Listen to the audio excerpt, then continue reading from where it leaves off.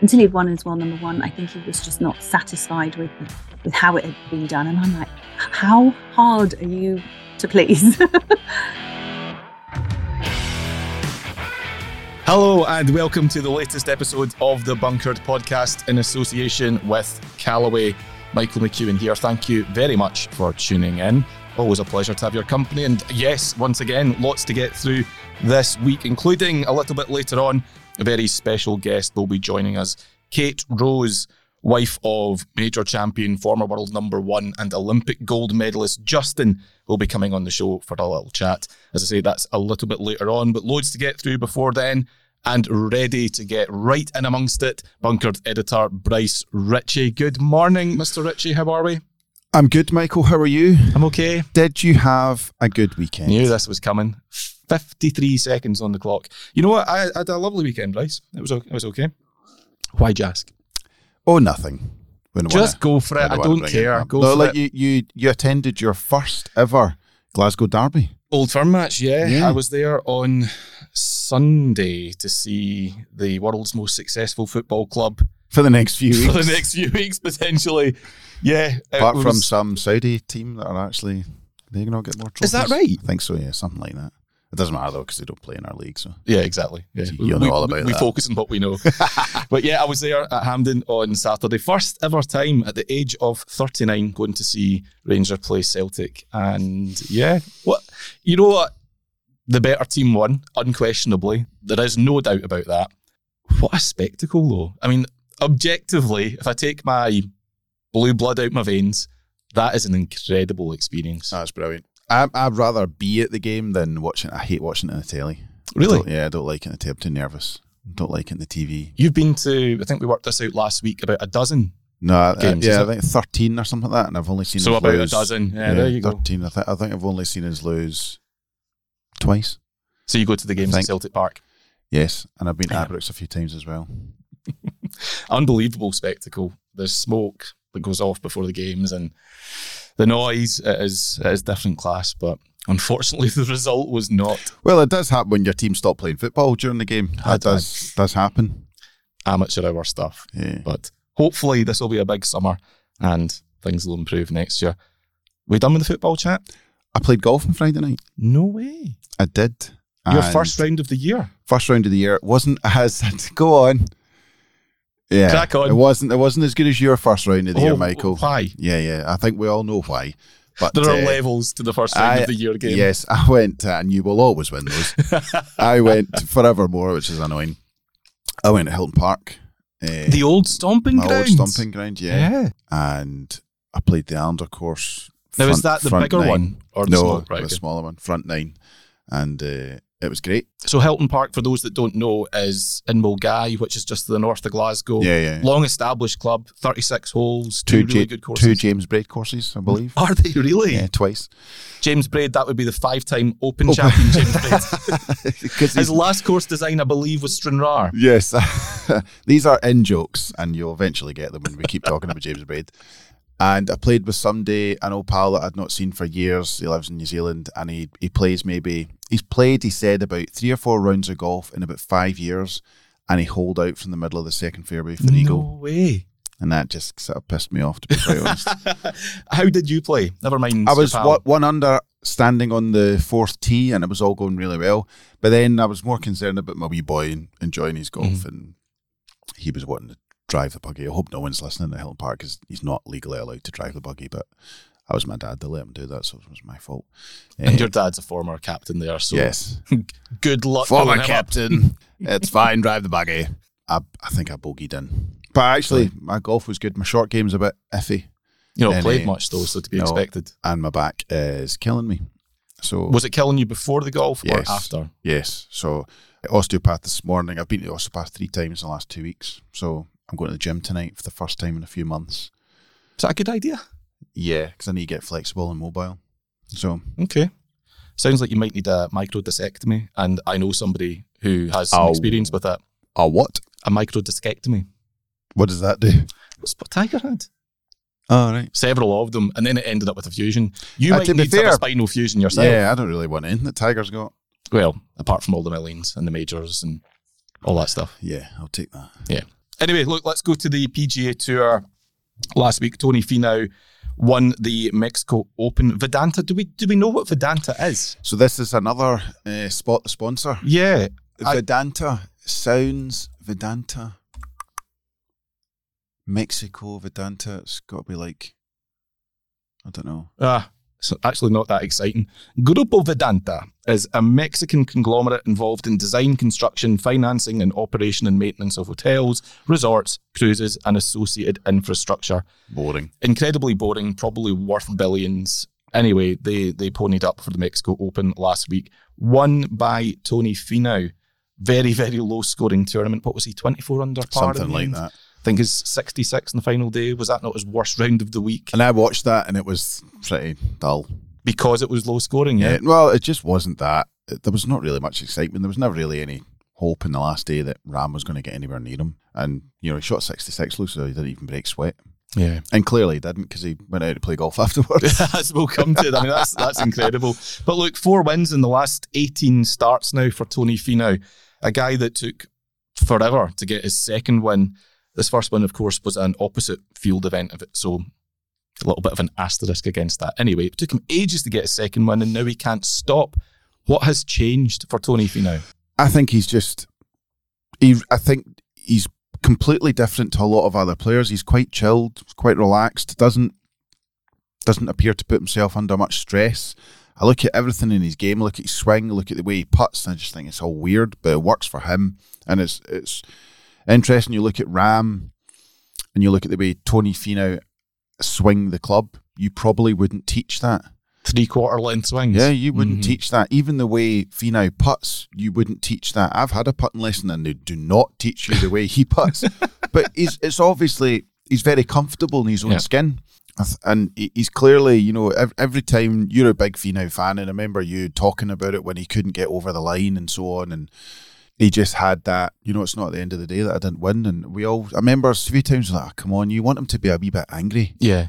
You want him to be... You can be upset and still be a nice guy. Yeah, but he didn't go down that road. He was just... And then remember he get pipped to his first win and he was praising the guy that won. You're like, that's just... That was Genesis, I think it was. Was that Max Homa? Max Homa, yeah. Yeah, and he had that... I was like, oh, Tony, just call him a prick or something, Killer instinct is lacking here, Tony. That's what we all said. I remember that you said that. But he's on a roll. He's playing great golf and he's picking up the wins. And the next step is majors. There's no doubt he can do that. Yeah. I think for me, the single biggest difference in him is just a bit of confidence, a bit of belief. He's never struck me as somebody who's not especially confident, but as much as there are levels to where you play your first round of the year, Bryce, there are levels to confidence. Do you know what I mean? You can be super confident, but not quite confident enough. Just missing that 1% that makes all the difference and turns a runner-up finish into a win. So I think that it's an old cliche, but success breeds success. And I think that's the role he's on just now. I don't think he's changed as a person. You look at that Netflix episode, that for me was probably the best episode of Full Swing because it showed somebody completely normal, almost unaffected by the trappings of his success. The first episode, Justin Thomas, Jordan Spieth, sitting on their private jet, just the two of them, playing $1,000 guess the card games. It was just a bit crass. It was so far removed from the type of life that I think Tony Finau leads. Yeah, I totally agree. I did think that. And then you see Finau, he's on a jet too, a private jet, but he's getting off it to be welcomed by his family after winning. It wasn't quite the same. It's the manner. But part of me feels sorry for the Spieth Thomas fiasco, or if you can call it that, because I wonder if they were coached into acting a certain way for the first one. I don't know. And I don't know whether it was filmed the first one or if how they worked that out, whatever. Yeah, because it just seemed a wee bit... That episode was more forced than any other episode, and I thought Spieth came across really poorly in it. I thought Thomas was good, but you're right, Finau's a lot more relaxed. Yeah. It seems a lot more genuine, and I think that's why a lot of people like him. He seems to be everyone's favourite player. And proof that you don't have to be a complete and utter bastard to win golf events. That does help. But I've always surprising said... though, isn't it? I mean, we're kind of laughing, but we talk about killer instinct. That was the thing that was holding him back. Maybe he's added a bit of that, but not at the expense of who he is at his core. Yeah, no, I quite agree. So, major championships then, you said that's the next step. Is it going to happen this year? Why not? You know what? US Open this year, it's a new course. Level playing field. It's we don't really know how it's going to set up. It's obviously new team behind at USGA. We've never done it before, but they won't be a Mike Davis type setup. Well, we don't think it will be, and it's not going to. We don't expect it to be killer long.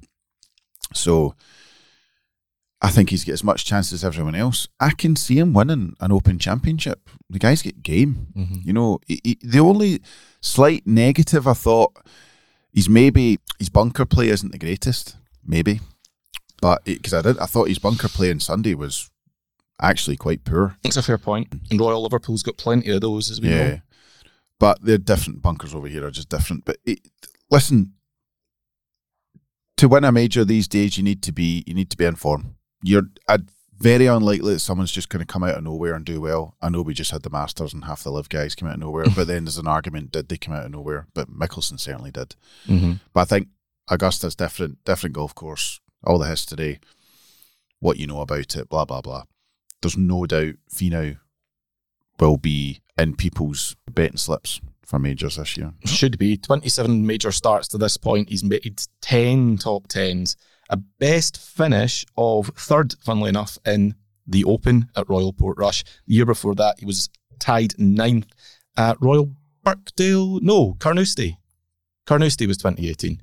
So clearly has a game to suit links courses, so we'll see how that goes. Jon Rahm, runner-up. And besides anything else, when we're talking about Finau and majors, take a bit of confidence from holding off the guy that's the most recent major champ, world number one, hands down at the moment. If that doesn't give him confidence he can get the job done in the big ones, then nothing will. Absolutely. Jon Rahm, I mean, he just continues to ooze class on and off the golf course. It would have been the easiest thing in the world for him not to play last week. It's not a designated event. Or the week before. Yeah, good point.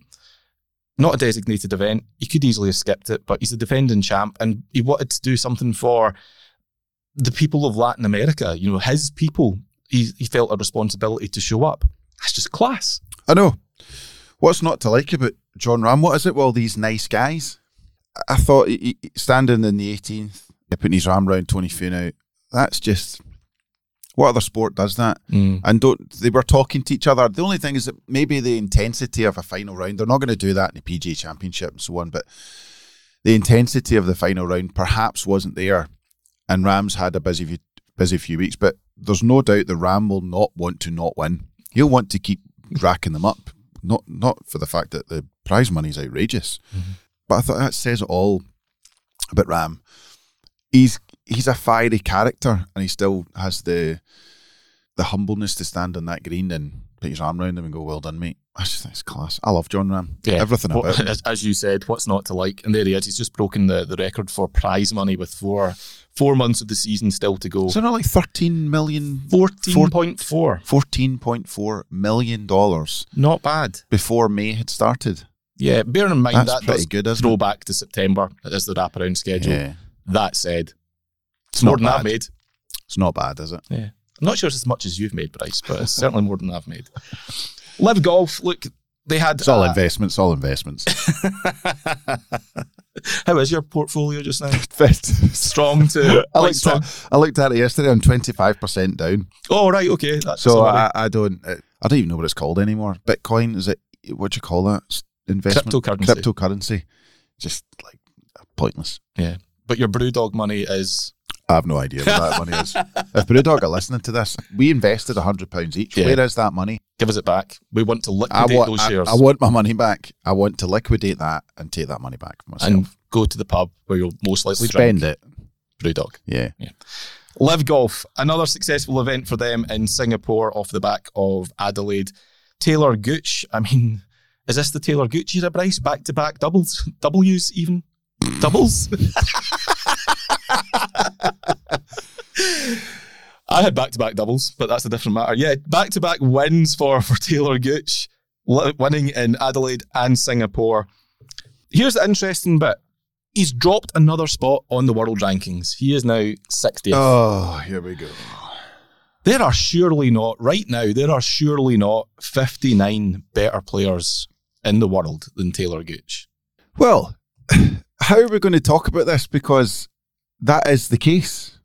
They don't deserve world ranking points. Oh, explain. Why don't they deserve world ranking points? Because you can't just start a tour that doesn't conform to the rules and expect to get the same ranking points as a tour that's been conforming to the rules since the inception of the world ranking system. In what way system. doesn't it conform to the rules? They don't play 72 holes every week. Which they don't have to do. That's not no OWGR constitution. But they do that on the tour. So you can't just suddenly decide that you're going to play different rules to everyone else. But they're not. It's an exhibition. The MENA Tour plays 54 hole events. That other one that got you're not, points but just before Christmas got 54. But you're not seriously considering that the LIV Tour and the MENA Tour will dictate what happens. You can't just invent a tour and suddenly expect to walk in and get ranking points. It's an exhibition. You can't qualify for it. How do you possibly justify giving these guys ranking points? They've been invited. It's not... See, when you're rolling your eyes there and going, oh, isn't it? You said it's an exhibition tour. I didn't roll my eyes. I puffed out my cheeks. But it is. They're literally invited to play. You're not qualified to play for that tour. You didn't play your way in. They've gone, right, we're going to give you all, we're going to invest $2.5 billion. You're playing. Ranking points, please. It doesn't work. I'm sorry, it just cannot work like that. They have tried to get round the table, and there's a lot to discuss when they get round that table. And I expect at some point they will get ranking points. And will I have anything to say about that? No, I won't have a problem with it. You can't just invent a tour, invite all these guys, and bang, give them all world ranking points. The DP World Tour, even the MENA Tour, if it wants to get that aggressive about it, and the PGA Tour are rightly within their rights to go, wait a wee minute. That's not right. Because it's not. What they will have to do is create some sort of system that they bring into LIV, because I still don't think you cannot qualify to play for, if it's a closed shop, which effectively it is. Which it's not. How is it not a closed shop? Because from this season, players will be relegated and there will be promotion. How many players? I think it's the bottom 2 go out. 2 golfers. Yeah. And there's a system ridiculous. to come in. That's ridiculous. 2 golfers. It's a closed shop. Hang on. I'm not saying it's not ridiculous. I'm not saying that more players should be relegated.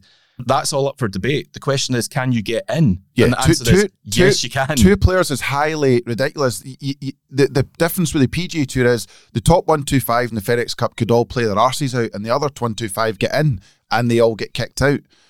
They won't, you know what I mean? I know what you mean, yeah. You can't have 2 guys coming into a tour and expect it to be justified as I've just qualified for LIV. That's just not right. You cannot justify that in any shape or form. So they're going to have to fix that. And I guarantee the guy that, if he finishes last, is not going to be Mickelson, that they kick him out. Yes, so they will. Not going to work. That's exactly it's what never happens. going to happen. That is exactly what happens. Now, that's what they've said is going to happen. Will it happen? Of course it won't. Let's see. You're saying, of course it won't. I think in order to be taken seriously and be credible, they have no alternative but to drop him. However, that's not going to happen. There'll be a thing in the thing that team like captains Siwan Kim or somebody, because the best players on that tour or that league will be fine. Mickelson will need to massively lose his form. The thing is with the DP World Tours, you have guys that play over the course of a season to qualify and get enough points to get into certain events, and they have to work hard. Like you play BMW, you know DP World Tour players that will not have qualified for the BMW PGA in years gone by. They'll bust a gut to get into that tournament because that tournament has ranking points. So in order to get into that tournament, you have to play well. You have to turn up week in, week out and put some scores together in order to get yourself into that tournament. When you get into that tournament, you then have access to more points, and it's up to you to play well to grab those points. That's not the case at LIV. These guys have gone, you can come in, play here. I'm not going to name them, but some of those players have no right to play alongside guys like Brooks Koepka, Bryson DeChambeau. They have no right whatsoever to play alongside those guys. Yeah, I agree with that. Then They basically get invited to come in and play, and then they've all said, by the way, we should get mega ranking points because he's a former US Open champion. Look how good we're playing, blah, blah, blah. So this guy has got no right to be there, is suddenly invited with this opportunity to get all these ranking points. That's not right. That's the opposite of qualifying for the BMW PGA through 8 months of playing good golf to get into the DP World's flagship event. That's the big problem with LIV.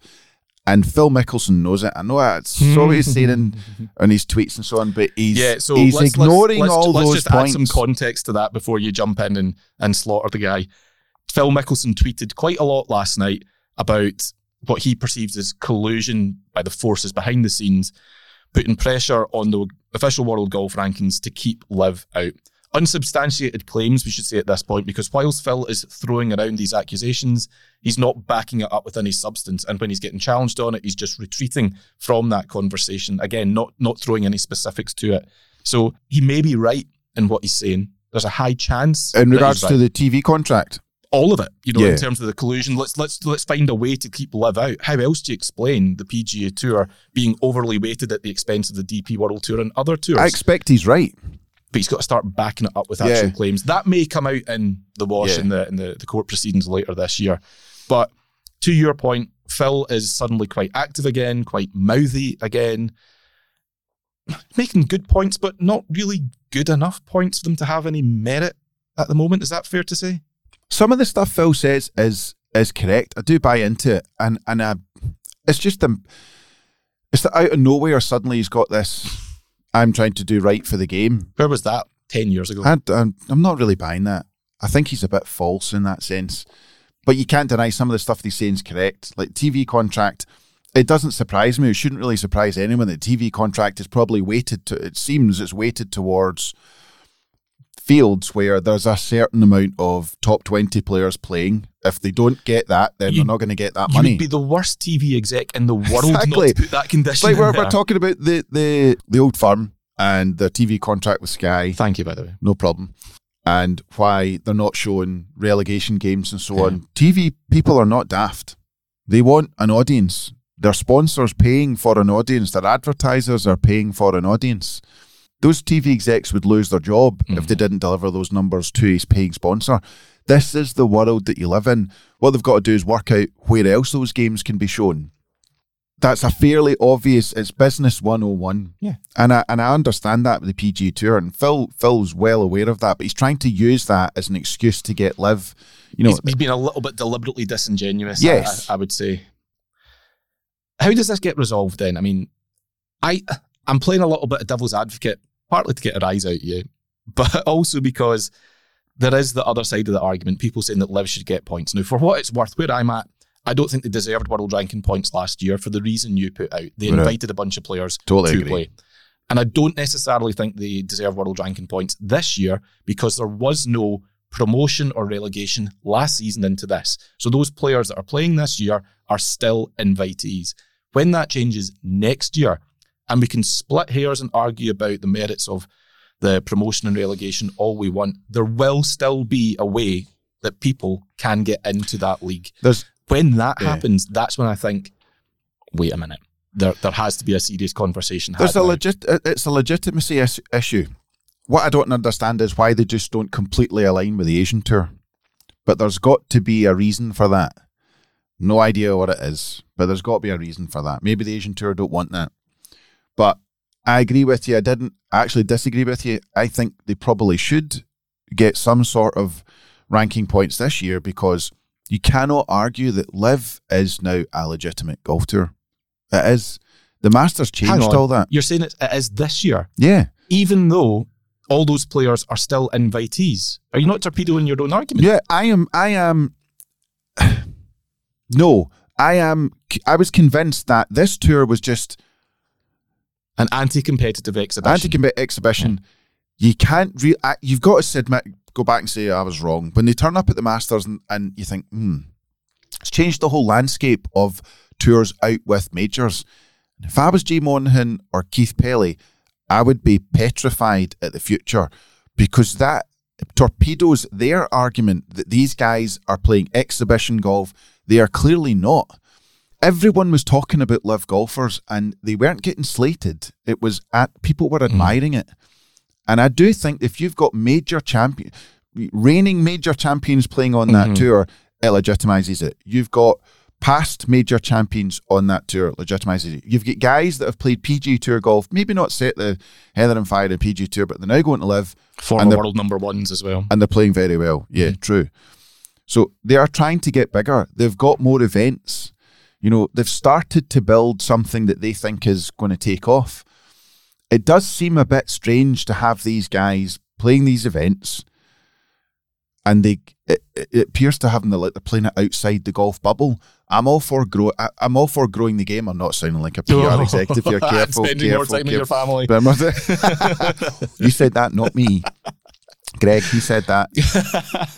I just think like they're going to have to get something worked out. One thing I don't like about LIV is it is invitational only. It's a closed shop. You can talk about your two guys. Whatever. Masters is an invitational. No, it's not. Shut it. All right. Yeah. Listen, I think the world rankings right now isn't representative of who the best golfers in the world are because it's ignoring all of the best players. Of course. But I do agree that they're in a slightly tricky spot this year, and probably they inevitably were because LIV is in its infancy, whereas it's taken on established tours. The big thing here is that LIV has come in with tons of cash and said, we're the richest tour in the world. We have some of the best players. We have reigning major champions. Give us what we think we're entitled to. And everybody else is going, whoa, wait a sec. Just pump the brakes. And that's the space we're in right now. It's that the whole point is that they're arguing about that. It's that Jay Monahan you feel it's saying to him, what are you scared of? Like, what are you scared of? If you believe your product... You are sounding like Greg. But if you believe your product is better, what are you worried about? Because I think genuine golf fans still... I think your traditionalists... I do believe there's more traditionalists than LIV people. I was going to say LIV bots there. Oof. But you know what I mean. I do think that the PGA Tour will be able to stand its ground. But they clearly are not convinced about that because they're adamant that they don't want them getting world ranking points. Lack of confidence in your own product is never a good thing.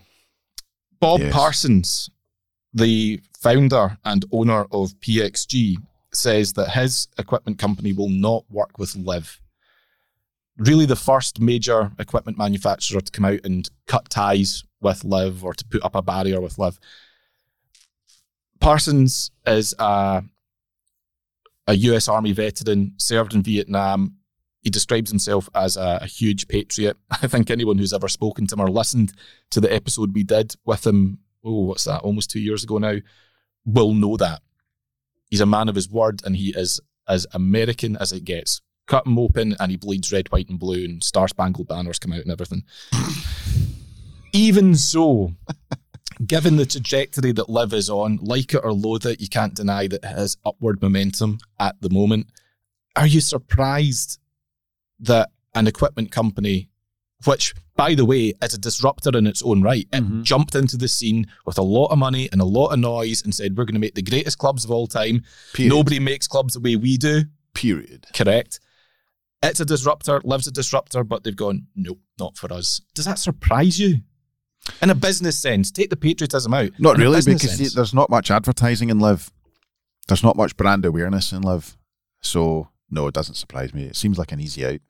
I get the muddied waters. I get all that, and the political stuff. I absolutely get all that. But it's actually quite an easy decision to say that because they'll all be in team uniforms. There's not going to be a lot of branding. You don't see a lot of Callaway TaylorMades on that tour. I mean, you could buy a team. Yeah, you could, yeah. You see Nike, but that's because contracts haven't run out. I think it's a bit of an easy out. I think it's some quite good marketing from PXG, which they're good at. Well, they are very, very good at that.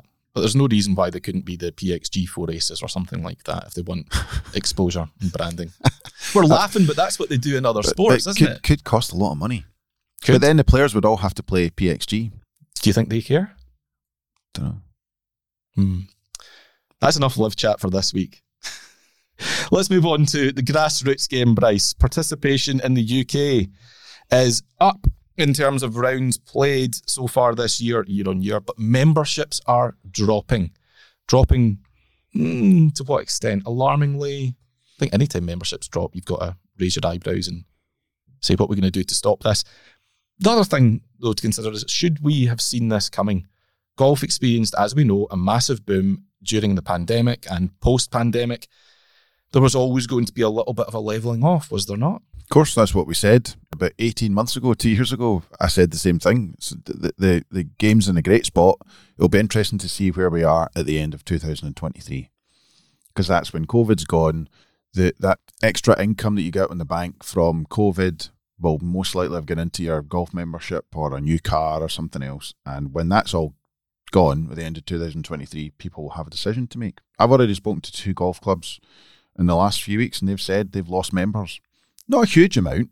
They've gained a few new members, but they've lost more than new members coming in. So they're down. I don't think it's a huge surprise. I think people are expecting it at golf clubs. If you weren't expecting it, you're pretty naive. Yeah. So if you're a golf club that's budgeted for the same membership 2 years ago as to now, you've made a grave mistake. Mm-hmm. And I think you'll live to regret that naivety. We were all living in the gravy train 2 years ago. We're not going to be having that for just now. What golf clubs were told by England Golf and Scottish Golf a couple of years ago was, make use of this. Mm-hmm. Think about the future. Make hay whilst the sun shines. Yeah, how are you going to retain these people, And I think if a lot of clubs haven't gone out of their way to do that, then they'll pay the price.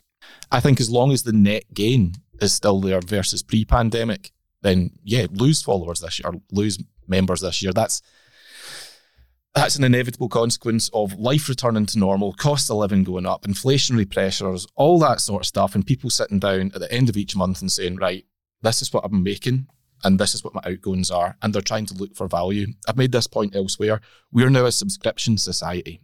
People have magazine subscriptions, they have gym memberships, they have golf club memberships. On top of that, we have TV memberships for TV membership's sake. Amazon Prime, Netflix, Sky Sports, BT Sport, Viaplay, Disney Plus. I mean, we're rattling off a lot of things that people subscribe to that come off direct debits and come off their bottom line every month. And at the end of the month, people are sitting down and saying, right, what do I have to work with? And when times get tight, you start cancelling subscriptions and direct debits. What golf needs to do, and should have been doing for the last year, if not more, golf clubs should have been saying, how are we going to mitigate these losses? And I hope they have, but I'm quite sure some of them haven't. And I've had a bee in my bonnet for years and years and years about this. So many golf clubs are just, frankly, not making full use of what they have at their disposal. Well, but our golf club, for the first time this year, offered a 12-month finance package. Which I'm using, by the way. Yeah, so am I, for people to pay their membership. Now, I've not bothered to ask whether that was a direct result of anything to try and encourage people to join, but I think that's a good move. Of course it is. I'm not sure whether other golf clubs will have done that. You look at clubs that have got big clubhouses, huge overheads, and that clubhouse sits largely empty most of the time. Mm-hmm. I've made this point until I'm blue in the face.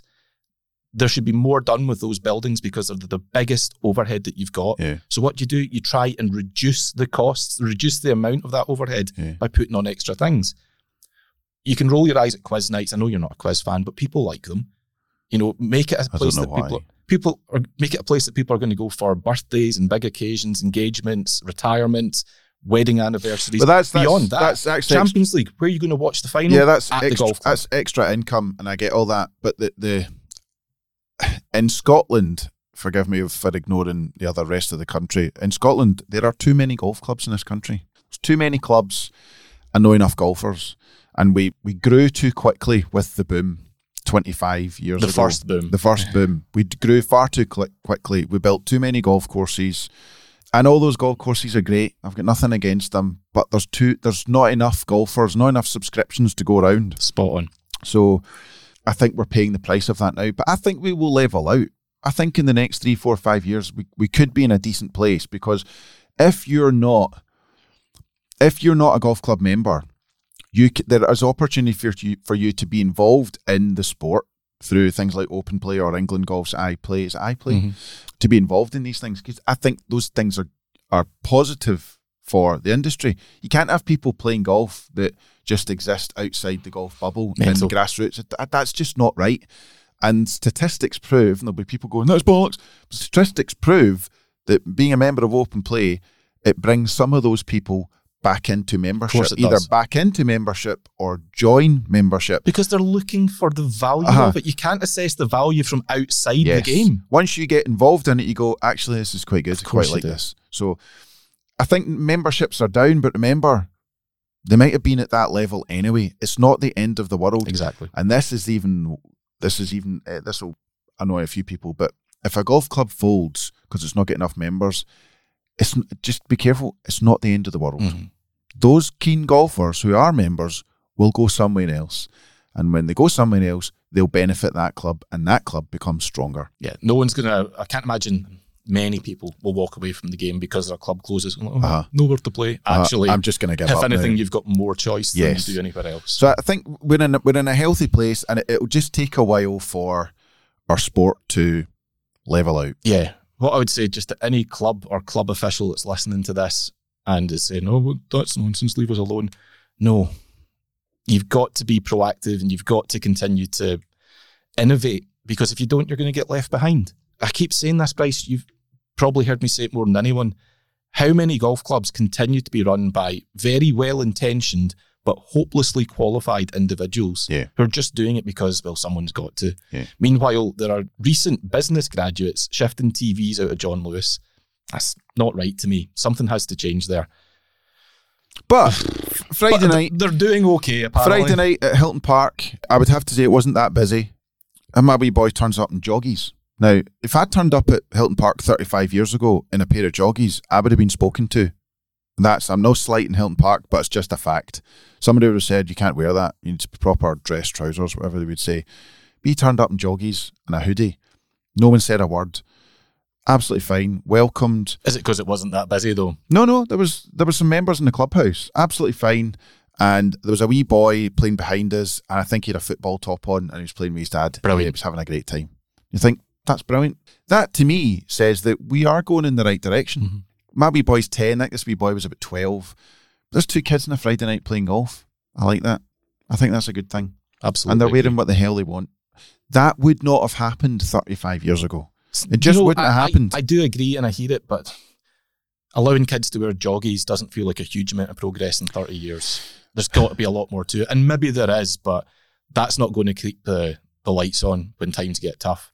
That's why I think you've got to make better use of the facility that you've got. But it is showing that the culture of the game in this country has changed in certain parts of the country, and that cannot be seen in anything else than as a good thing. Right, before we get to the break, as I say, we've got a lot more coming up. It can't have escaped your attention, Bryce, that we are getting a new monarch. Oh, God. This weekend officially.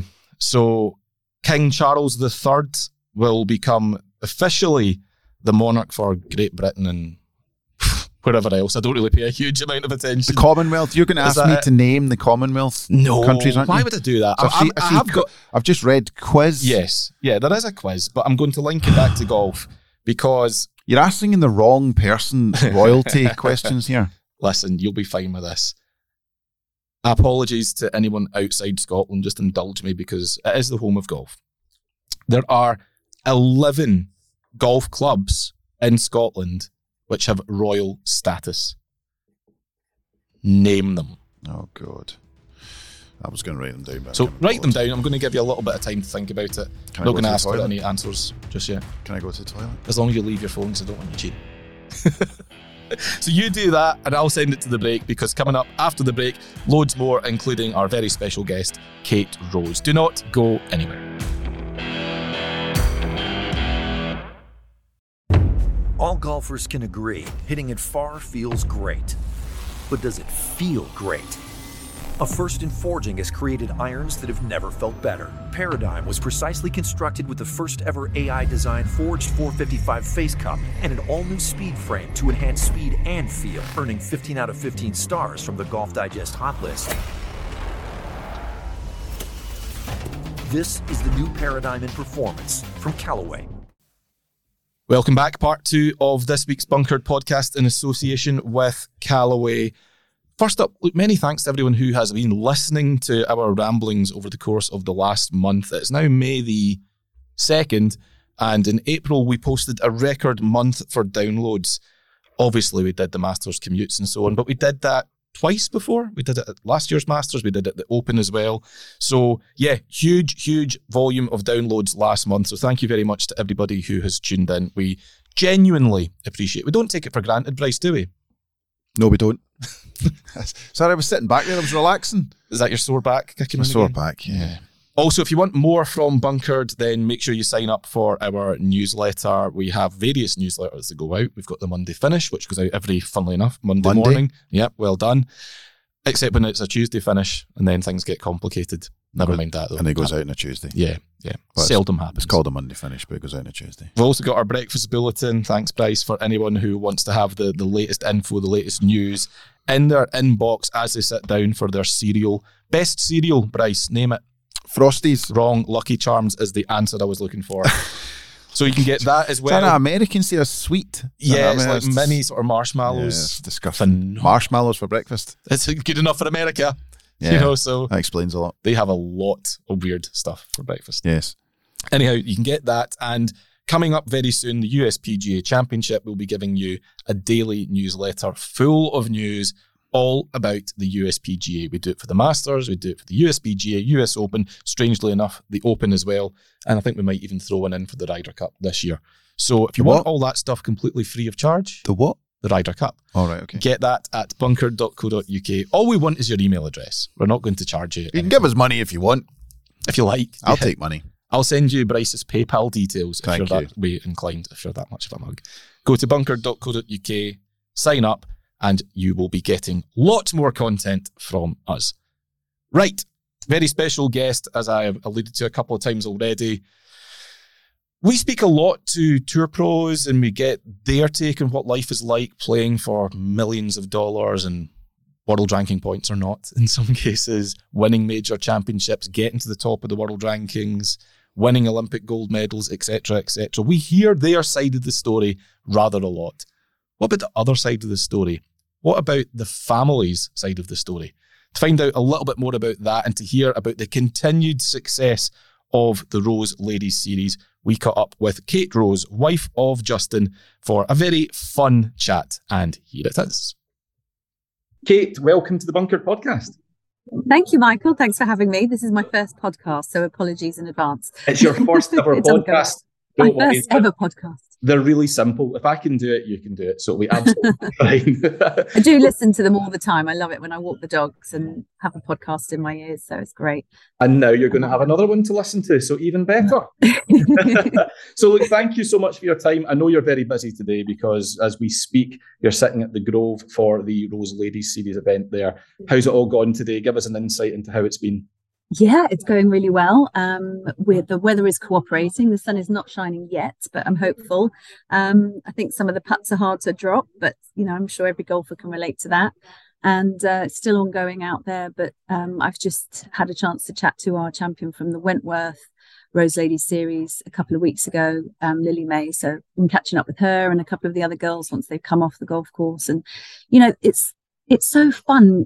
The ladies are they're so appreciative, number one, but they're so friendly, and they're just a really great bunch of people. So I do really enjoy getting to know them, and some of them who are coming through and winning for the first time and what it means to them, and just you get to know the families. And it's been really fun to sort of work with some female golfers, having really only been around the male golfers for 20 odd years. On tour with Justin, and then previously I was working at IMG. That's how we met. So it's been the other side. So it's been I've really enjoyed it. We both have.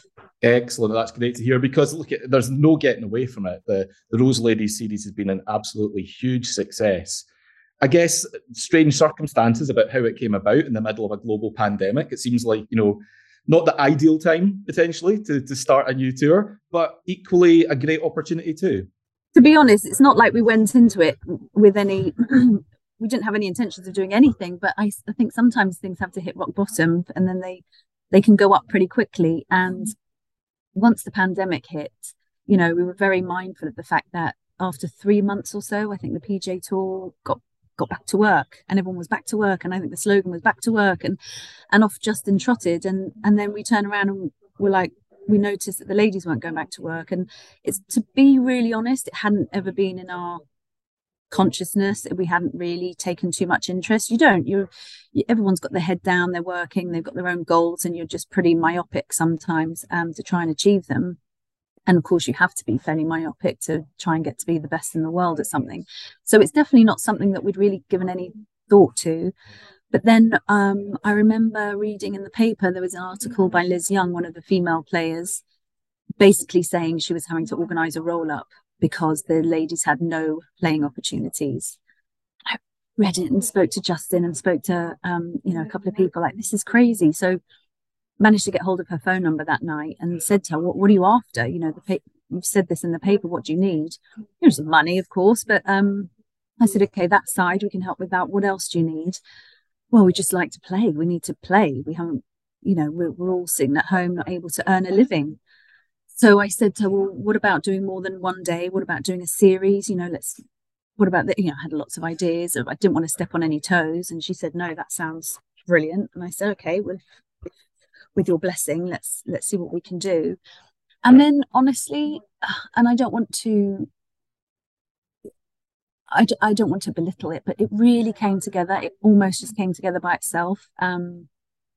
It was one of those rare moments where it was the right idea at the right time, and it just steamrolled ahead. I mean, I made some phone calls slightly naively, I guess, in a way. Even though I've been involved in golf, I try and stay somewhat separate from it because, obviously Justin has a million people that want to talk to him about golf, and that's not what we talk about when he comes home unless he really needs to. But so I sort of try to stay quite separate. So I'm a bit naive to the ways of the golf institution, I suppose. And in that way, I think it can be good because I ask for things I don't realise you shouldn't ask for. So I call up Martin Slumbers, the head of the R&A, and I call up Royal St George's, and I call up all these really incredible places and people you just wouldn't necessarily feel that that's your place to do so. Because slightly naively, I didn't really realise if I was asking for favours. I just thought I was offering them all an opportunity to help the women. And I thought, of course, they're going to want to. And they did. That's the thing. I've always operated under the assumption that everybody does want to do good things. I think running our own charity for 15 years has given me that sort of training of, I'm not asking you favours for me. I'm allowing you to streamline what I know you want to do, which is help people, and I'll help you help them, kind of thing. So really within a week, we had a full series lined up with all the golf courses lined up, and we announced it in the Telegraph, and we had Sky Sports covering it. And so then it attracted other sponsors. So they actually came to me, oh, we love what you're doing. How can we help? I said, match us. And they did. So the money went up, American Golf and Computer Centre were in from the beginning. Great sponsors. So it did really kind of take on a bit of a life of its own, because I think also it captured the imagination in some way. There wasn't any live sport on TV. We were still really in a pandemic, and people were starved of things to watch. So people really got behind it. And in addition, it's so simple. Of course, everybody wants to support the female golfers. And so it just it ticked every box, and it made sense. And it just I started the train rolling, but then the train really kind of just rolled off. You made it look so simple. I know it's not. I know it's been a lot of work, but to your credit, you've made setting up a tour and setting up something that's got longevity look really, really easy. I can think of a few people who would probably appreciate a phone call from you, Kate, working in the now. But how much of your own sporting background impacted your decision and your desire to get involved? Because a lot of people will be aware, some others, that you had a very successful career as a gymnast as well back in the day. So how much of that influenced your desire to be part of this?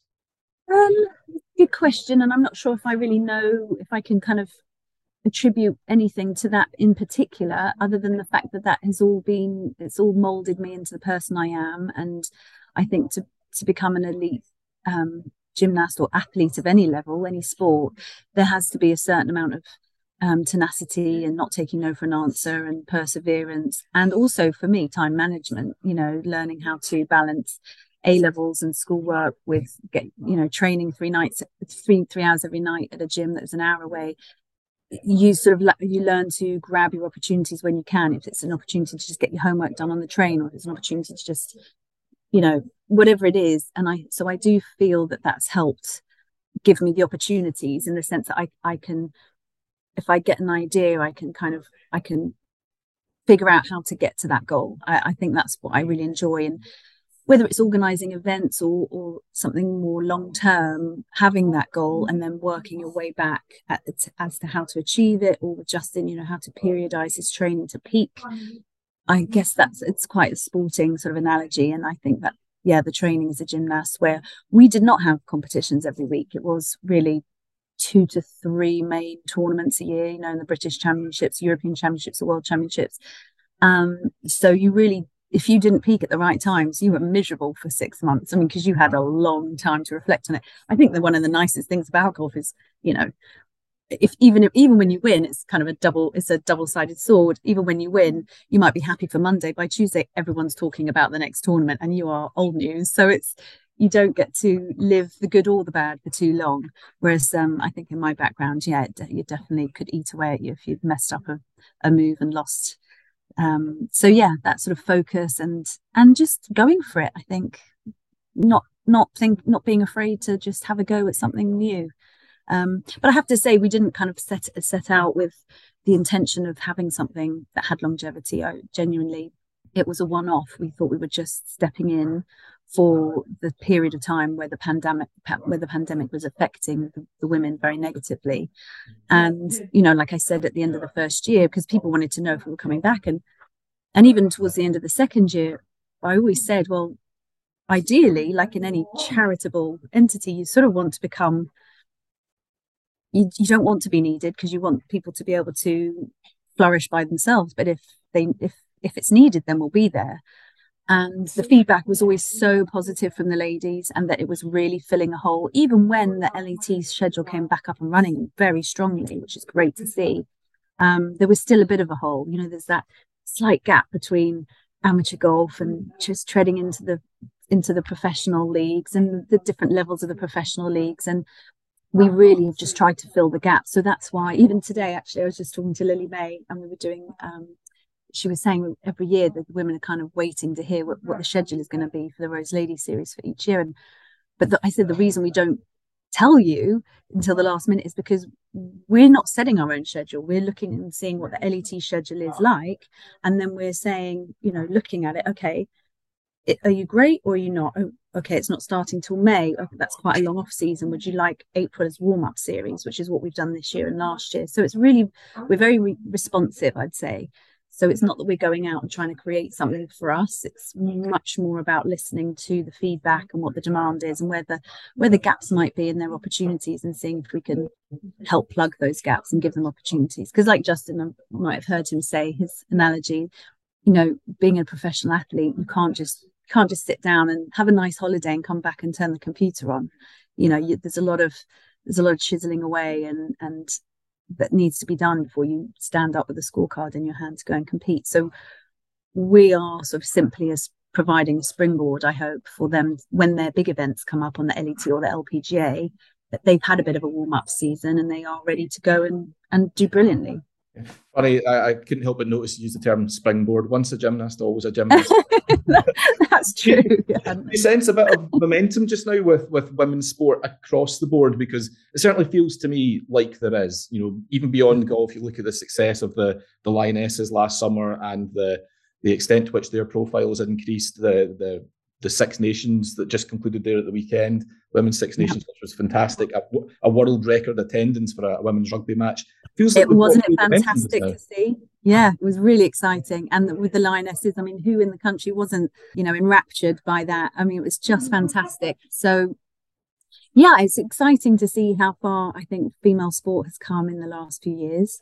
Long may it continue. I think the more it's out there, and this is one of the other things we've tried to do, is provide some visibility for the female golfers. Because if you don't see it, how can you support it, really? If you don't know, with the Lionesses and you get to know the individuals, kids are then looking up to them. My son, we were traveling for Easter, And he nipped into the shop at the airport to buy a book out of his own money, and he came back with the Lionesses book. I was so happy. But he's interested because he knows of them now, and you only know of their stories and can buy into it and get excited and behind them if you've had the opportunity. And I think that's really where golf is struggling, is the visibility, and particularly for the women. So with the first couple of series with the Rose Ladies, we paid for the cameras to be there, to go out on Sky Sports, and we now own, all the footage we own. So we put it out on YouTube as well. I mean, I kind of watch how the kids are watching things, and they're not really, the days of sitting in front of the big old telly together is kind of gone. I mean, I know my kids, they'll want it in smaller chunks, and really it's on the laptop or the phone even. So being able to have some footage out there on YouTube, which is free, because I also feel that's really important. Golf has got that background of being maybe privileged, and how can we hope to change that if the only people that ever see golf on TV are from socioeconomic backgrounds who can afford to pay a Sky subscription? Sky does a brilliant job of the coverage they provide, but people have to pay for it. And I feel very strongly, and I have written to the BBC in the past, and I've written in the paper about it, about the lack of coverage by the BBC. And so, you can't change everything in the world, but you can try and just then provide a solution in your own way. And our own way was to provide our content on YouTube. And really that's to help the women be able to give their sponsors some recognition, and it's for them to be able to get their own stories and their own personalities out, so that younger children, anybody really, but especially children, can see them and watch them and start rooting for them. That's so true. I mean, I remember growing up in the 80s, 90s when we had Grandstand on, and there was just so many different sports that you were exposed to. 1 minute it's football, next minute it's canoeing, then it's the Six Nations, then it's whatever else, fencing or horse racing. Yeah. Honestly, give me highlights, or preferably live action, of the Rose Lady series over reruns of Mrs. Brown's Boys any day. That's definitely preferable to me. But let's switch tack. So obviously great to see Justin winning on the PGA Tour again this year. Yeah. Fantastic. Yeah. It must be hugely exciting for you guys. As I mentioned at the top there, we know a lot about what life is like for the guys competing on the PGA Tour. We hear all the various stories. Full Swing did a great job of illustrating that and bringing that to life. Tell me about the other side. I mean, being the wife of a major champion, an Olympic gold medalist. My goodness, not many golfers like that. A former world number one. Give me an insight into what life is like. Is it exceptionally normal or not so much? Well, I guess it's normal for me. I wouldn't really know any other normal, if I'm honest. So, which is probably not normal for other people. But yeah, behind the scenes it's normal. Kids, school runs, trying to feed them things that aren't just beige. And obviously Justin's gone a lot. That's been really tricky. When we lived in the States and then the Bahamas, a lot easier because he was able to get home for Sunday nights, have Mondays at home, and then leave for the tournament on Tuesday morning. That's obviously changed since we've moved back to England, which is another byproduct of the COVID. So it's been great for the kids being back in England, great for the family, being able to be around grandparents and aunties and uncles, and good for schools, but not great for Justin and his travel schedule, to be honest. I don't think he'd want to be called an aging golfer because he's only 42, but that's still kind of old, I guess, getting up there anyway. So that all those extra hours on a plane does take a toll. So, but he's really dedicated to his own fitness. So that's how he sort of combats all those extra hours in the air. And yeah, other than that, I mean, he's gone a lot. I mean, really, from Christmas to Easter, he was home 5 days. So oh my goodness, 5 days. Yeah, so that's quite a lot of time for me to be with the kids and for them to miss it. And obviously we see him at half term, and then I take the kids out for Easter and can kind of see him on that side of the pond. But that's probably the biggest challenge, I'd say. That's what's hardest. And he misses out on a lot of it. He hates missing the cricket matches and the football matches and just the day-to-day stuff. So it's almost, and this sounds really weird, but almost if he has got an injury, or actually he's been quite unwell this past couple of weeks, it's almost nice when he's injured or because he's at home, and we suddenly have a bit of a normal, there's a mum, dad, 2 kids, a different dynamic. So that's the tough side. But obviously on the plus side, he's got a great career and very engaged in that, and he's, you know, never bored. Golf's never boring.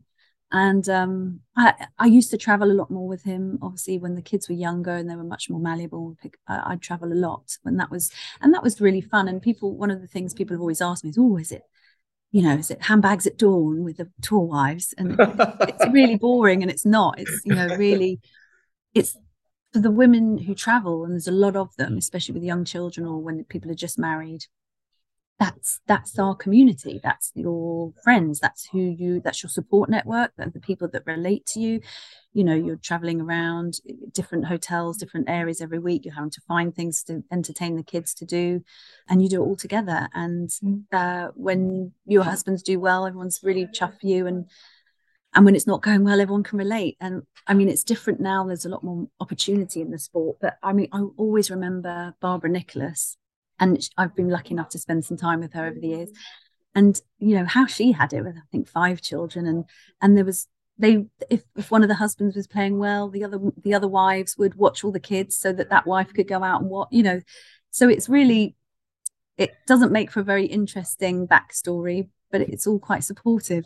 You know, to be only at home for 5 days, I can't imagine how difficult that must be for you both. I mean, I went away to the Masters last month, and the prospect of being away for 9 days was making me teary-eyed in the taxi on the way to the airport.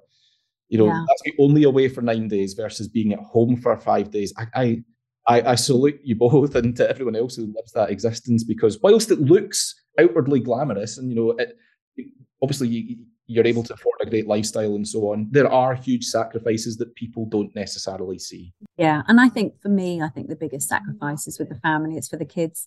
Not that I would admit that to them, because I say to them, look, it could be, look at the families, the military families, their fathers go or their mothers go away for 6 months at a time, and you might be worried about their safety. You can always get hold of daddy on the phone, mostly. And if anything gets really bad, we can hop on a plane, or he can hop on a plane. You know, it's so I think, like anything in life, it's perspective, isn't it? There's always people who've got it better and worse than you, and you just have to look at the positives in your life and make do. But yeah, it is a funny old world. It's a funny old life. And I think one of the things that would be probably most surprising is how unsatisfied I think a lot of the golfers are most of the time. I mean, golf is a sport where you lose so much more percentage wise than you win. I mean, if you're winning once a year on tour, you're pretty happy with life, right? And that's a lot of losses. And even if you look at tennis players, they're winning a lot of rounds to get into a Grand Slam final. So they're still getting wins under their belts and feeling that sense of achievement. And you really don't have that in golf. And if things aren't, and I think to get to the top, they're such perfectionists that they're pretty much never satisfied. I mean, I always joke with Justin, he's probably the most miserable world number one I've ever seen.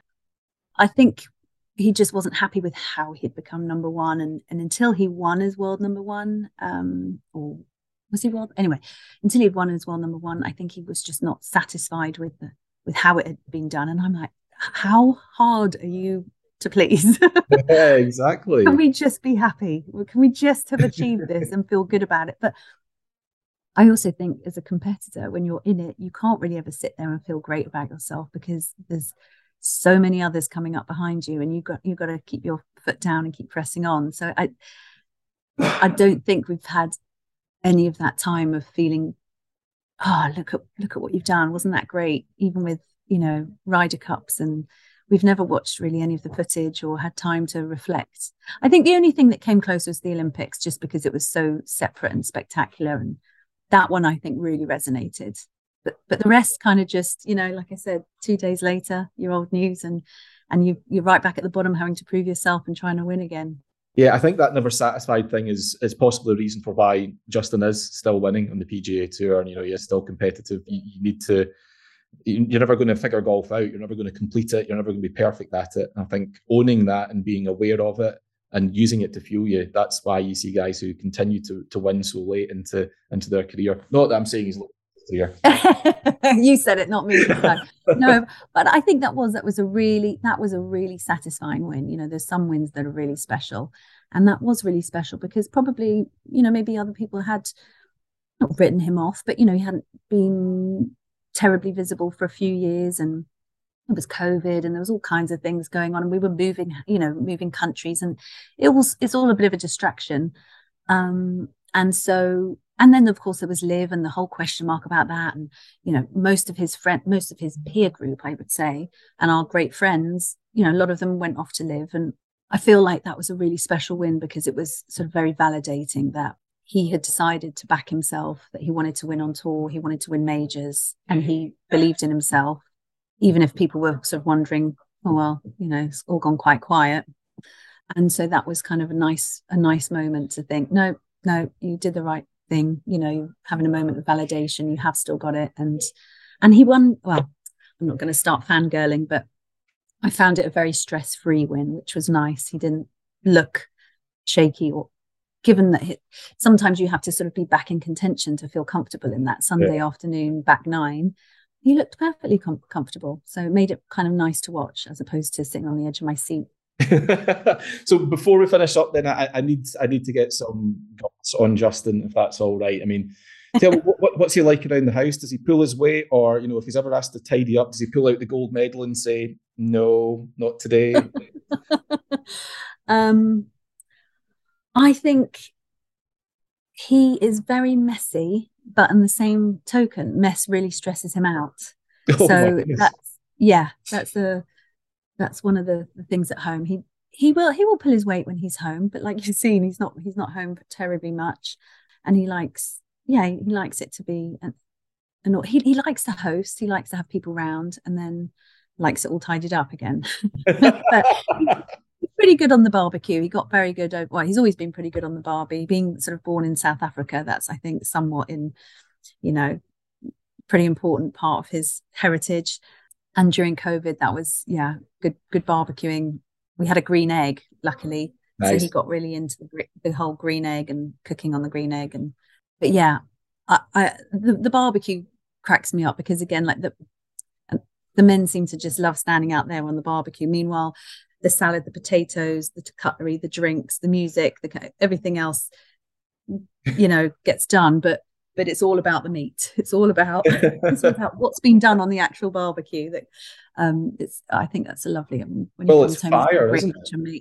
Every man is fire, and so and absolutely. To be honest, barbecuing's not really. Back to caveman. It's just sticking meat on until such times as it doesn't burn. I mean, that's all essentially. But the level of burn's very important. You've got to have a certain amount of crispiness on things. So But he's got a great bunch of friends that he's grown up with at home. So I think that's one of his favorite things, to come back, have a barbie, if the weather's accommodating, see all of his mates, and get the downtime, which is too rare at the moment. But absolutely a consequence of being successful. That's what that is. We'll take it. Absolutely. Look, thank you so much for your time. What an absolute pleasure. Your first podcast, by the way, can I just say you've nailed it. 10 out of 10 performance. I'm pretending it's not a podcast. It's just you and me having a nice chat, and it was very enjoyable. So thank you, Michael. No, thank you very much indeed. Best wishes to Justin for the rest of the season, and to you, of course. I can't wait to see what happens next with the Rose Ladies series. It has been such a success, and I wish you guys all the best. Thank you. Yeah, tons and tons of ideas, but watch this space. How good was that? Brilliant. Many thanks to Kate Rose for her time. Brilliant fun. And I have to doff my cap continuously, Bryce, to the Rose Ladies series. It's finishing up for this year, this week at the Grove. So by the time you listen to this, I think we'll know who the latest winners are. What a brilliant idea, brilliant initiative. They didn't have to do that, Justin and Kate, did they? And full credit to them. Amazing. I do wish more tour players and their wives would get involved in things like this, because it's been brilliant for female golfers in this country. Phenomenal. Certainly has. And there's Liz Young, who was one of the key architects of the whole thing. She's done exceptionally well from that. She's got onto the Ladies European Tour, and there she is playing an international crown this week. So if you talk about pathways, there's a pretty clear and obvious one right there. Okay, Mr. Ritchie, quiz answers time. Before the break, I asked you to name the 11 Scottish golf clubs that have royal designation. Would you describe yourself as a royalist, Michael? No. No? Absolutely not. Really? Listen, I understand that it works from a tourism point of view and all that, but without getting too political, it doesn't sit entirely right with me that we're spending how many hundreds of millions on effectively a crown being put in a guy's head this weekend at a time that people are having to use food banks and all that sort of stuff. That does not and will not ever sit right with me. But bring them in, let them come, and they can. You know what? See if Charles wants to have his big party and spend the money himself. You crack right on, son. Yes. How did he earn that money? I think inheritance had a lot to do with it. Oh, right. I see. Yeah. So his mum worked. Oof. I'm sure he'll be a very fine monarch and will continue the tradition of bringing tourists to the UK. That said, use your own money would be my thing. So no, I'm not a royalist, Bryce. How about you? No, I'm not a royalist. Is that a recent thing? But Queen were my favourite band, to be fair. One of my favourite bands. I actually quite like the royal pomposity of it down in London. I actually do enjoy it. I think it's quite good. And I'm not against the royal family, but my God, we have deviated. What have we talked about here? Royal golf Glasgow clubs. football. You're just stalling royal for stuff. You're stalling for time because I don't think you've got many of the 11 golf clubs. I'm not going to lie. I have very few. Do you know what the very first club to be given royal status was? It sounds like a trick question because you think, well, it's the Royal and Ancient. It is not. They were the second. Don't know. The Royal Perth Golfing Society and County and City Club. In 1833, William IV gave them royal status. And the following year, he gave it to the Royal and Ancient. You'll sleep better, I'm sure, having known that. So, 11 Scottish golf clubs. How many have you got? TPC Royal Balfron. I tell you what, there's not a chance they would take royal status. Is he not going to announce? You said that they can announce. There's a chance that he'll announce something, I would have thought, because his mum, she gave 10 golf clubs royal status. One in 1952, the Royal Island Club, which I think is in Singapore. And most recently, the Royal Homburger Club in Germany in 2013. All part of the Commonwealth. Is Germany part of the Commonwealth? Germany. Were they given? Oh, German. Oh, I get it right. Okay, move on. So, back to the 11. So to answer your question, there's a chance that Charles will, and you'll be breaking with precedent not to give a golf club royal status at some point during his reign. Whether that happens, as a result of the coronation, we'll wait and see. I don't think there's any official word on When that. is the coronation? Saturday. Right. You're really on top of this. Yeah, I don't know. And we get Monday off, isn't that right? But we'll be working it. We'll probably be working. Yeah. No, you will be working. We got print next week, so oh God, you get that day in lieu, I believe. Thanks, Charles. Are you going to make the quiche? What? The coronation quiche? Is this some quiche or something that everyone's going to make? No, I do like a quiche, but I've heard what's in it. It doesn't sound very nice. Was it broad beans, spinach, and tarragon? That's disgusting. Yeah, that's bulk. They should have a coronation song. Never mind all the trumpets and the. Let's get like an actual. That was something else you did. And that's why we don't film. Yeah. So back to the question, because we're going to get into trouble before too long. I'm sure our bosses listen to this as well. Yeah. So 11 Scottish golf clubs, royal status. I hope they don't listen to this one. Go for it, Bryce. What you got? Royal and Nation Golf Club of St Andrews. 1834, which correct. Is not the same as the RNA. No, it's not. Royal Tarlaire. Dug that out. That's the third most recent in 1926. Oh my word, well done. That's when the Ryder Cup started, wasn't it? 1927 was the first official one. So, okay, that's fine. Royal Troon. Yes, the most recent in 1978. The most recent Scottish one, I should say. Royal Dornoch. Correct, 1906. Royal Troon, by the way, I think was to coincide with its centenary. So if there's any golf club in Scotland that's celebrating a centenary this year or next, I would fancy your chances. That would be... Is White Craig's not celebrating its centenary? Very good shout, by the way. White Craig's Golf Club, founded 1905. It's well over 100. All right, that's not it then. Golf Club, founded, I'm stalling for time here for you, by the way, big man. 1923. Let's see what we get. Sports clubs established 1923. East Wren? No. We'll need to come back to that. Okay. So you have currently got Four. Royal Aberdeen? Correct. 1903. 1903. Wow. Royal Musselburgh? Correct. 1876. Royal Burgess. Yeah. The second most recent of the Scottish Royals in 1929. Royal Burgess Golfing Society. Royal Burgess, come to the door and go away. Yeah, that's it, I'm done. Is that all you? So you got 1, 2, 3, I think that's 7. 4, 5, 6, 7. 7 out of 11. I'm not going to lie, that's just about as good as I thought you could do. You've missed one that I think you'll kick yourself about. So I'll go the most recent, so the oldest to the most recent. So the first one, I told you at the start there, the Royal Perth Golfing Society and County and City Club in 1833. Where the hell's that? Perth, I'm guessing?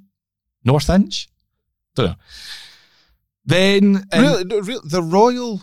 Who? The Royal Perth Golfing Society and County and City Club. They've got a Wikipedia page. Still going. A private members club in Perth, Scotland, with premises overlooking the North Inch. So it doesn't have a course. That's what I said. Did I say course? Yeah, no, golf that's club. fine. It's not a... It's the Perth Golfing Society, basically. Yeah. So that was the first one. They don't count. Royal Montrose. Oh. Or to give it its full title, Royal Montrose Mercantile Golf Club, 1845. There's one here you would just never have got. 1909. I don't think it exists anymore, and I'd never heard of it until today, but now I want to go and find out more about its story. Royal Cragen. I've heard of that. Royal Cragen. Why didn't you put that on the list if you've heard? Because I'd forgotten about it. And this is the one I think you're going to kick yourself about, the last one. In 1925, doesn't have Royal at the start of the title. That's possibly why you missed it. Duff House Royal. Oh, Duff House Royal. So there you go. Surprising number of golf clubs that have got royal status. A lot of them in England, funnily enough. There's one in Malta, Royal Malta, obviously. Australia, tons of them. Royal Melbourne, Royal Sydney. Royal Birkdale and Royal other ones that are down south. Royal St George's, Royal Lytham, Royal Blackheath, Royal Ascot. Royal St George's. But this is what I like, the more recent ones. You can tell that Lizzie, bless her, was, I think, starting to take the piss with this a little bit, or maybe doesn't know anything about golf. She knew plenty about horses, but golf... doesn't know anything about much. Not the first clue. Royal Regina Golf Club in Canada. Then you've got Royal Golf Club Marianska Lasny in the Czech Republic, Royal Wellington in New Zealand, Royal Mayfair in Canada, Royal Auckland, Royal Port Moresby in Papua New Guinea, and the most recent and final one that she gave status to, Royal Homburger, previously Bad Homburg Vorderhöhe in Germany. So... brilliant. So stand by if you're a golf club. Just... if you get anything from Buckingham Palace, got me a phone call from... Yep. No. I have the king on the phone who'd like I'd like to change your name. But you should stop taking the piss, because we do suspect that all these golf clubs are all like hoity-toity and hello. But we went to Royal Troon and it was the complete opposite. Just They're not like that. Really nice people. Not like so that. Welcoming, so I friendly. like how we're suggesting everyone that's royal is a horrible person. It's not the case. Well, you use the word hoity-toity. Hoity-toity doesn't mean horrible. You can still be very nice, but it's still hoity-toity. You're the one that used horrible. When? I didn't, actually. That was me that used horrible. See how this happens? I know. Jeez. You can edit that bit out, make it look good. Nope. But we went there and they were the friendliest. Yeah. Like, it was just night and day from what you would think the perception or the stereotype would be of a private royal golf club. It wasn't like that at all. It's brilliant. So let's pick a golf club that's going to so get much status. so that I went home and I looked into joining Troon. Did you really? Yes. And then you realised, oh, wait a minute. No, it's not. I don't have enough money. No, it's not colossally expensive. It's just that you have to wait 3-4 years and I couldn't be bothered. Give me a letter between A and Z. M. Okay, so Middlesex. And tell me when to stop. No. Leaside Golf Club. That's getting royal status. Royal Leaside Golf Club. I've decided by that very scientific logic. They're the ones stop. that's getting... Right, well, that's what I think. Leaside Golf Club in Middlesex. It's 4,800 yards long, Parkland course, par 66. Apparently, it's a great chest from the first tee all the way to the 18th green, with strategically placed. Designed by James Braid, 5-time Open champion. Congratulations, Royal Leaside. Who designed Royal Leaside?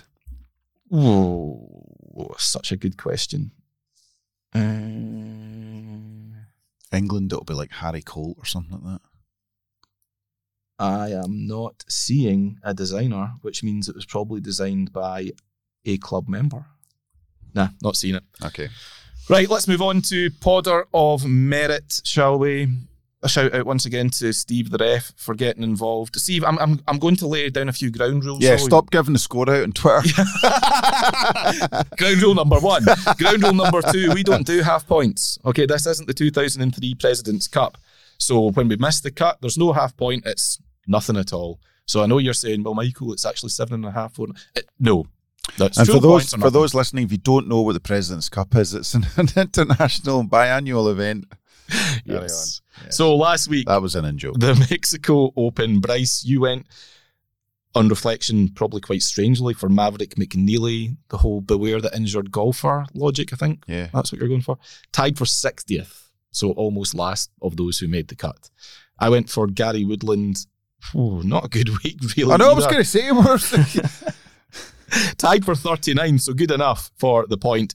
Steve is right now sitting behind the wheel of his Vauxhall Corsa shouting, there's a half point here. No, Steve, it is not. So as it stands, Bryce 4, Michael 7. Daylight once again, Mr. Ritchie. Yeah, you need a big few weeks to turn the tables here. That's fine. There's a lot of the season to go. Calm down. We'll go to the Wells Fargo Championship then. At Quail Hollow, it's my honour for the first time in a few weeks. Yes. And I mentioned him earlier. I said he's not been playing well. He needs to show up and produce a result. And that is why this week it's going to happen. And I'm going for Justin Thomas. Oh. Won the USPGA at Quail Hollow last year. So good memories, good vibes, enough to kickstart the season. Not playing great, though. Not playing great. Not really in a good spot. You suspect he's going to need a couple of weeks before he can... Have you sent him a message to find out what's up? No, I'll text his dad. All right, okay. Let's have a look at Thomas's record actually recently, because as you say, not great. Tied 25th at the RBC Heritage, missed a cut obviously at the Masters, as we know, and was quite upset about it. 10th at the Valspar, 60th at the Players, 21st at Bay Hill, 20th at the Genesis, and then you're back to the Phoenix Open where he was 4th, but not a huge number of top 10s to talk about there for him so far. But this is the week it changes. Well, I am going to pick your man. I'm going to pick Ricky Fowler. Playing reasonably well. Have you picked him yet this year? Don't think so. Right, you lay out the reasons whilst I check with what Steve the ref had to say about who we've picked. Explain why Ricky Fowler. I just think he's got quite a bit of momentum and they want to make the most of that. And he's got good vibes here, a bit like Justin. This is where he won for the first time, Quail Hollow. So, I did not know that. I knew that's where Rory won his first PGA Tour event. So, yes, Ricky is my man. Okay, let's just check to make sure that you're okay with that. Are you checking with Steve? Yeah. So, let me see. Power, Homa, Burns, Kuchar, Fleetwood, Fitzpatrick, Højgaard twice. Ram, I can't believe you used Ram very well and you still have him. Yeah, I can't believe you picked Ram and he won. Lydia Ko. Yeah, you're good. I know I'm good. No problem. Let me check. Did I use Justin Thomas? I have not. So no, we are good. Justin Thomas versus Ricky Fowler this week. Honesty box to finish up. Another question from the brain of Bryce. That should be a recurring feature. It could be a very short one. Not going to have much depth to that feature. But you brought this to the table after seeing Tony Finau. You mentioned it at the top of the show. How did he celebrate? What was the thing he did after his win? I think he played a few holes with his kids. On the par 3 course, wasn't it? After winning, what did he win? What, 3.8 million? Something like that. Which I think it's amazing. How cool is that? I mean, you know what it's like. Well, you might not know, but if you've played in competitions and you've won it, you're like exhausted after it. He's going to play golf. You know, I think that's impressive. So there was the question: what would you do after you'd? How would you celebrate winning a PGA Tour event? What would be your? To be honest, I think I would. Let's be honest, you're going to be staying in some fancy hotel. Are you?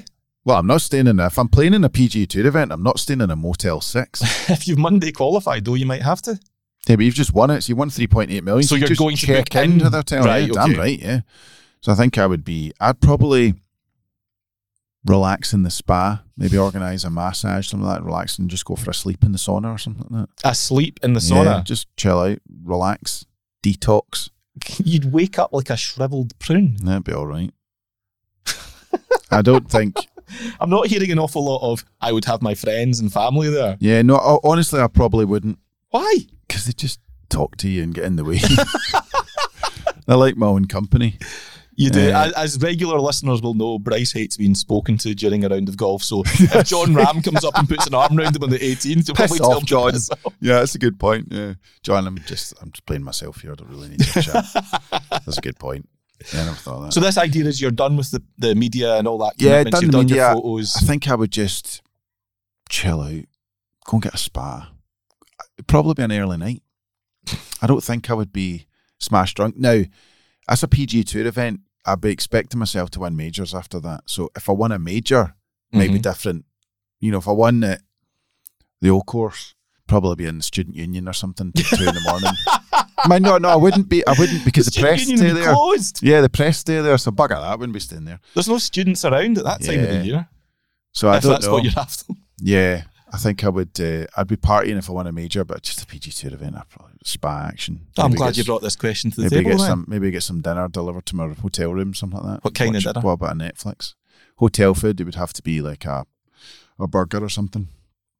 You're really pushing the boat out here. You can't order a curry in a restaurant. They don't know what they're doing. You've just won 3.8 million. You can do what you like, I'm pretty sure. Yeah, but you're going to do it that night, are you? You've got a bit of time to think about it. You don't even have the money in the bank. That's fine. But what were you going to do? I'll just say an IOU. Yeah. I mean, I think different people celebrate differently. Don't I mean? You're not used to celebrating, you know. Celebrated a lot 2 years ago. I bet you did. A lot.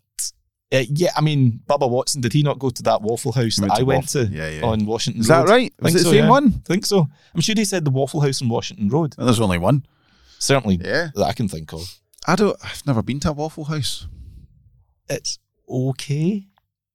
Yeah. They get very excited about it in the States, but not amazing. The problem is that Americans don't know what bacon is. They serve you this like long ruler shaped thing that's just burnt to a crisp. I disagree. You like American bacon? I like American bacon, but also if I'm having a bacon roll, I want my bacon basically to nearly be alive. Yeah, you're not getting that in the States. No, but you don't get a bacon roll in the States, but if you're having a breakfast in America, I quite like the bacon that they give you, where it's basically cardboard. It's rock solid. Yeah, I know, it's a bit strange, but it's nice. Something about that I like. I quite like having my teeth. So you're not ordering the bacon after you've won the Masters? But this is not. You're not on Washington Road. You've just won Wells Fargo. What are you going to do? Okay. I don't know what there is around Charlotte, but so you're looking at fast food restaurants to go and enjoy. So you're slagging me for getting a spa. No. I'm a good guy, right? I'm going to take care of those who've looked out for me.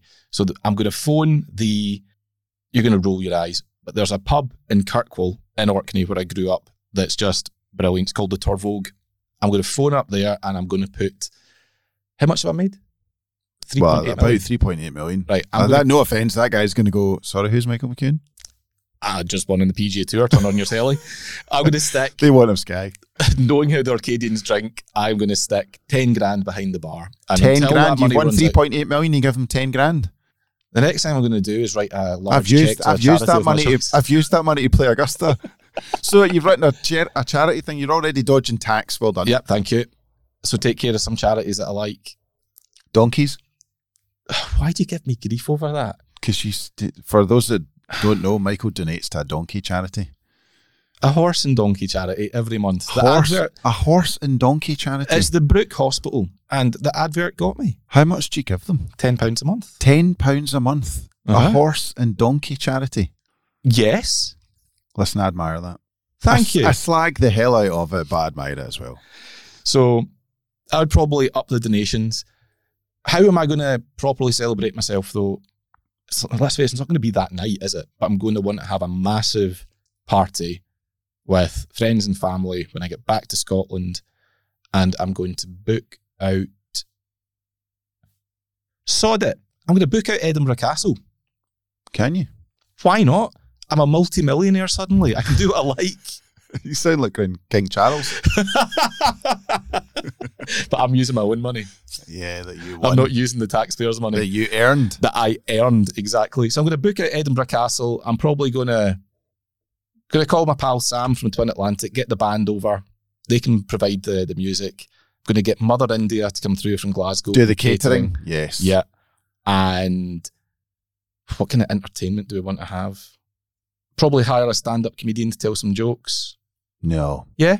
I want people to have fun. You're going to have no money at the end. You've only won 3.8 million here. You've just hired out a castle. But I'm exempt for 2 years. I'll probably win again. I'm brilliant at golf. That's a good point. But now you will be staying for the rest of those 2 years in a Motel 6. Correct. Yeah. Because you spent your money on stand-up, rock band and castles. Edinburgh Castle, Twin Atlantic playing, all my friends and family there. I might invite you if you want. That won't cost a lot. You've not got a lot of friends and family. I don't want to come. I would have a friend of mine, good stand-up comedian, Mark Nelson. He can come along, tell some jokes, offend a few people. He would definitely go after you and your lack of hair. If people are listening to this, I guarantee I would put my money on it. And at the end of my party night, I'm going to have a lot more money left than you will.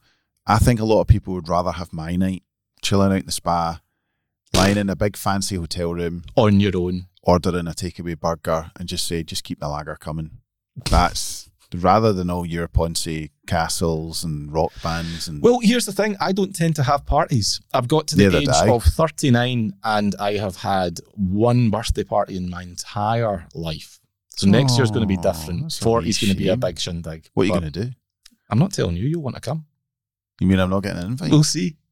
Did you get an invite to my 40th? Did I? I did. Yeah, I did. Well, you remember that. I don't want to go anyway.